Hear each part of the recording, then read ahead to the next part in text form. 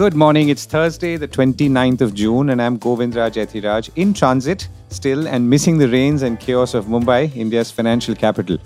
Our top reports today: Indian markets hit all-time highs again. Valuation concerns surface now. A tale of two boards. Corporate governance stories from around the country. India has major manufacturing plans. How prepared is our infrastructure to deliver to them? And the TCS, or the tax credited at source, was supposed to start on July 1st for international credit card spends, among other things. Predictably, banks are not ready.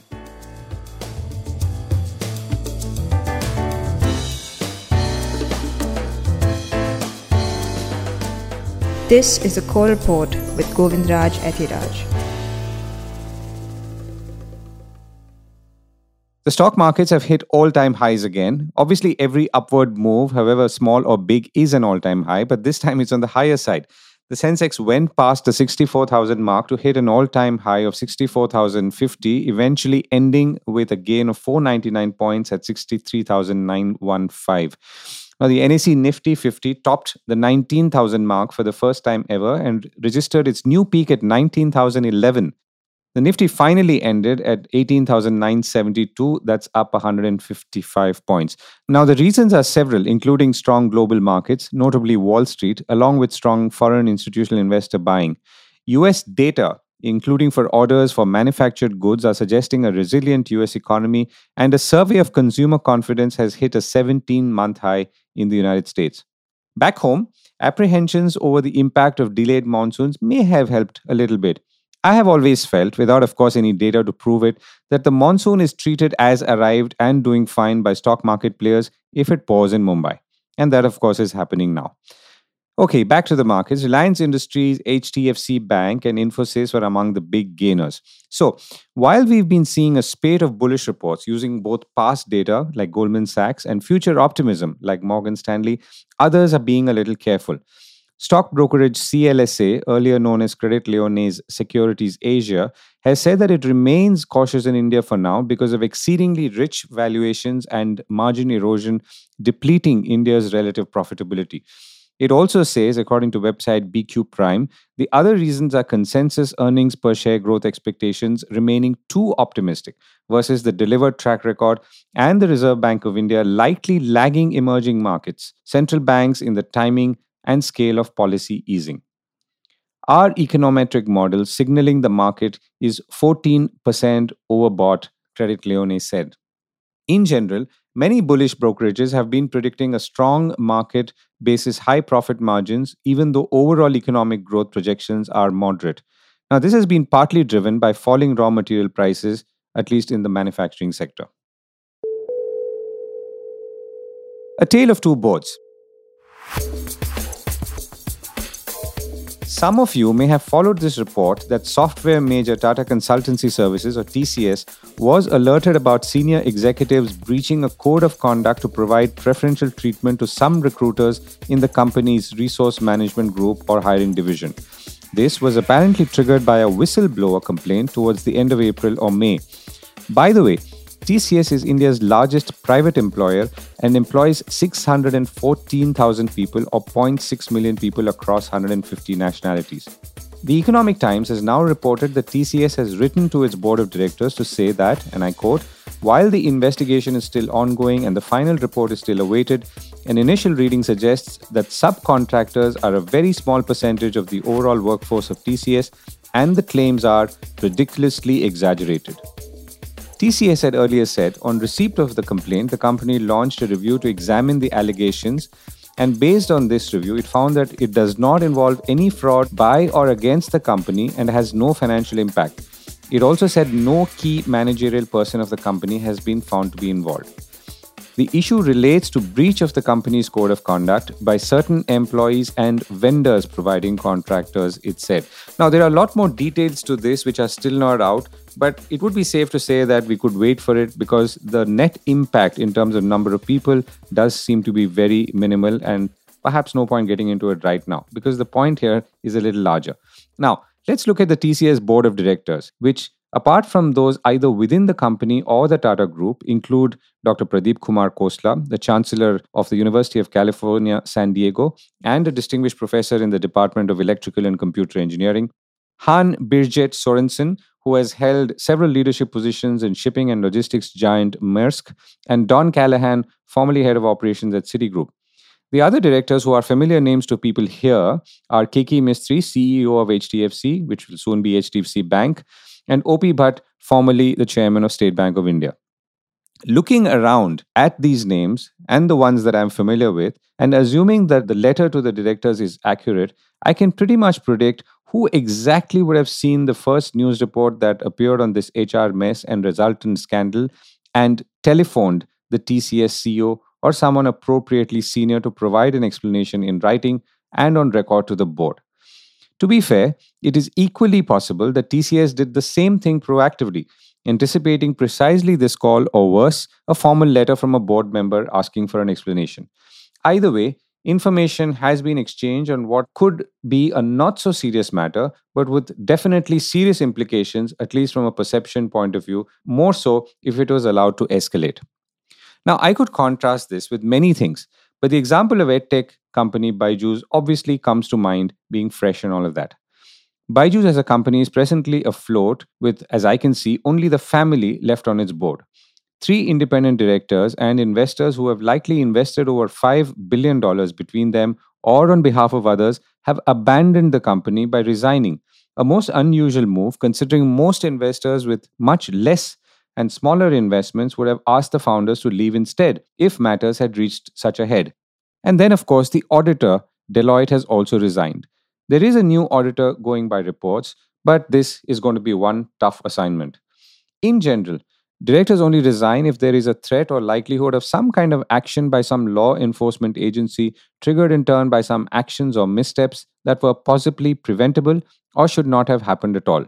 They would also resign if they feel that, in addition to being dragged into some unholy mess of an investigation, they have no hope of taking control or it's just not worth the time and effort. And prudence dictates that writing off the investment is better than, well, to put it somewhat dramatically, jail time. Now, TCS enjoys what is known as a governance premium in the stock markets, as do many Tata companies, as do many other companies, including in information technology and MNCs. It is likely that such queries come in from active board members on various developments, good and bad, in a year to many, if not most, companies. Or companies proactively keep their directors informed if they encounter some such material development. All that is part of good and active governance. A bad development typically would lead to directors wanting to reassess the company they are keeping and whose board they are sitting on, and not get embroiled in something unfortunate. Now, this is for both perception and legal reasons, as being on the board of a company involved in some malfeasance can get you into trouble even if you had to or claim to have no clue of what was going on. Things, of course, do go wrong, and companies will try and bury something that should have either been revealed or shared much earlier than it eventually was. Now, it was possible that the TCS HR issue could have been bigger and more damaging. Maybe it still is, maybe not.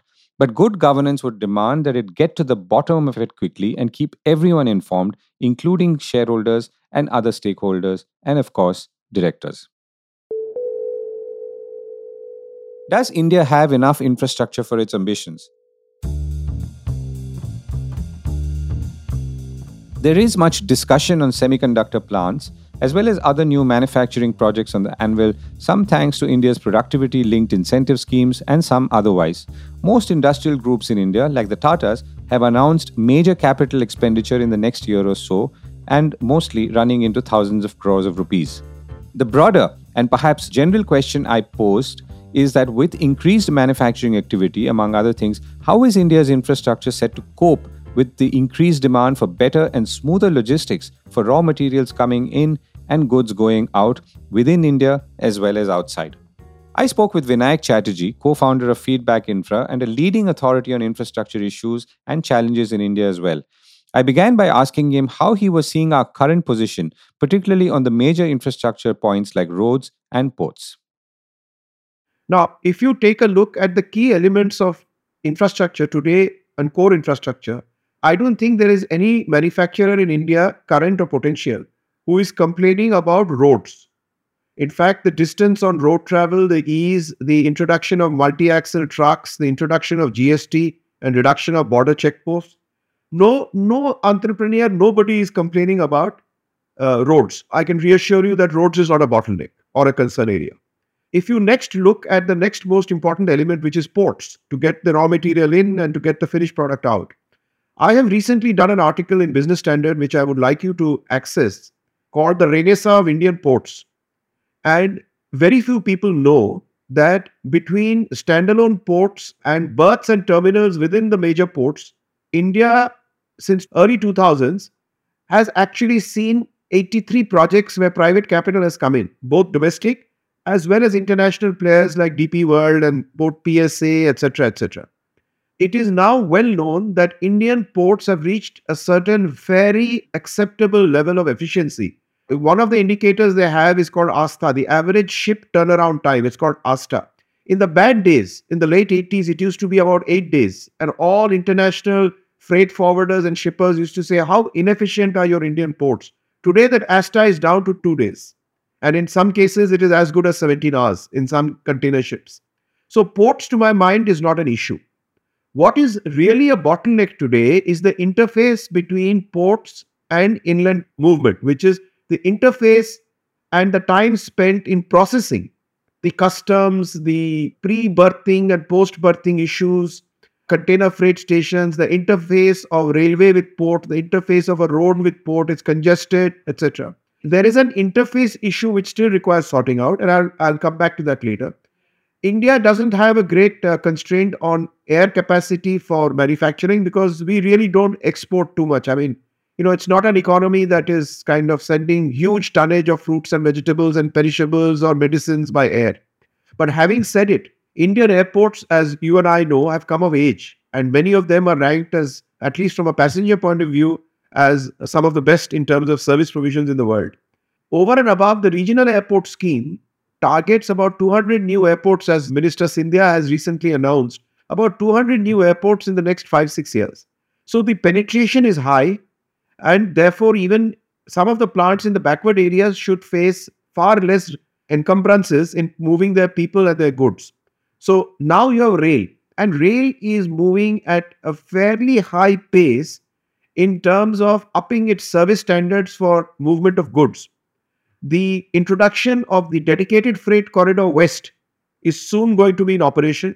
That will transform rail movement from northern India and western India to Mumbai ports. The Eastern Dedicated Freight Corridor is also nearing completion, and they have identified about 5 or 7 other freight corridors like Chennai, Bangalore, etc., etc. So rail is taking freight very, very seriously, and the National Rail Plan actually envisages recapture of cargo, which has come down from 28% to about 40%. So if I now move to the services sector, I mean infrastructure services, there I already mentioned that it is the interface issues of multimodalism, of port road rail connect, which are today the problem areas. And therefore, the government has taken 2 very major steps. One, as you know, is Gati Shakti. Gati Shakti is a massive software program. I think India is the only country that has it, that has 13 levels of data from stuff below the ground, like optic fiber cable, gas pipelines, etc., to stuff on the ground and above. And now I don't want to get into a major stuff on Gati Shakti, but just to say, Gati Shakti addresses the last mile connectivity problem, which I mentioned is still waiting to be fully addressed. And finally, you are aware the government had launched months ago the NLP, the new logistics policy, which intends to bring down India's cost of logistics from 13% of GDP to about 8% of GDP. The National Logistics Policy has a very major software program embedded in its activities called ULIP, which is a unified logistics platform for freight forwarders and cargo movers to trace their cargo from point of origin to point of, shall we say, export or point of where they have to reach. Now, all these forces are coming together, and therefore the fundamental answer to your opening question is that I do not think infrastructure is a bottleneck for potential investors in India or even existing manufacturers in India. Right. And I sense that you're saying the opposite. You're saying that we are well geared to actually absorb and accelerate. Okay. So last question. On the softer side, you talked about, let's say, the interface challenges. So Part of it could be to do with regulation and laws, and the other part could be to do with technology or the better application of it. Between the two, what are you betting on? Well, I'm certainly betting on technology. Gati Shakti is one of the most fantastic IT platforms that integrates physicals. And I am told by freight forwarders that everybody is now started to integrate. Even private players who move freight and cargo have started linking their portals and their activities to the national logistics platform called ULIM, which is the Unified Logistics. So both of these are technical plays. I don't think there is a great issue on rules and regulations. I just feel that the interface issues were that in the past, India undertook many projects on a standalone, isolated basis. We set up a port without worrying about its connectivity.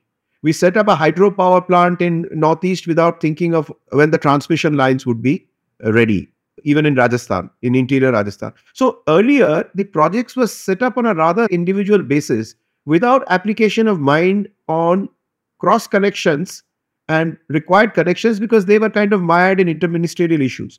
But the combination of Gati Shakti and the NLP, I think, goes to the root of the problem and addresses them.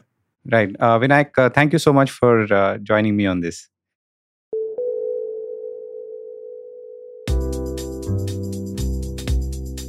The 20% tax on international spends is looming, but banks may not be ready. The government's presumptive tax on overseas credit spends could get delayed. The new 20% tax credited at source, which you would pay when you travel overseas and your spends exceed 7 lakh rupees a year, may get delayed beyond July 1st or may be applied partially, though how exactly it is not clear to me. India is likely the only country in the world that will tax its citizens, and that too so steeply, for the privilege of using their credit cards overseas, apart from the other expenditure they could incur from here. Multiple news reports are quoting banks saying that they are not ready with the reporting systems for this 20% TCS. The challenge seems to be, among other things, the multiple TCS rates and this 7 lakh rupee exemption, which, by the way, was a result of pushback from angry citizens and, of course, international travelers. In any case, the government has not budged on mostly anything, as all outward remittances, including bank account transfers, foreign exchange, loading forex cards, except for medical and educational purposes, made via the liberalized remittance scheme, which does not appear so liberalized now, will attract a TCS of 20%. So just to refresh our memories, you will pay 20% in addition to or over everything you spend off your income that you have presumably already paid tax to the government, who will now allow you to net it off when you file your tax returns at the end of the year. It has already been pointed out, including on the core report, that many people, for example, blue-collar workers who buy one-time foreign exchange before leaving the country for long work stays overseas, are most unlikely to return to claim a refund, and are more than likely to forfeit it given the runaround it could involve even if they return soon. It would also appear that not much or limited consultation has happened between the government and the banks on the technical feasibility of the first proposal or the challenges thrown up by the second revised one before the hastily announced exemptions. It also appears that the government may not have consulted anyone at all on this move, because economists and finance watchers on both sides of the aisle have attacked it soundly for, among other things, bringing back the 70s feelings of controls. Of course, eventually banks will have no choice but to fix it, and I'm quite sure they can. But it is also quite clear that there was an inexplicable rush behind this move. To what end and why July 1st is still not clear to me. That's it from me for today. Have a great day ahead and see you tomorrow.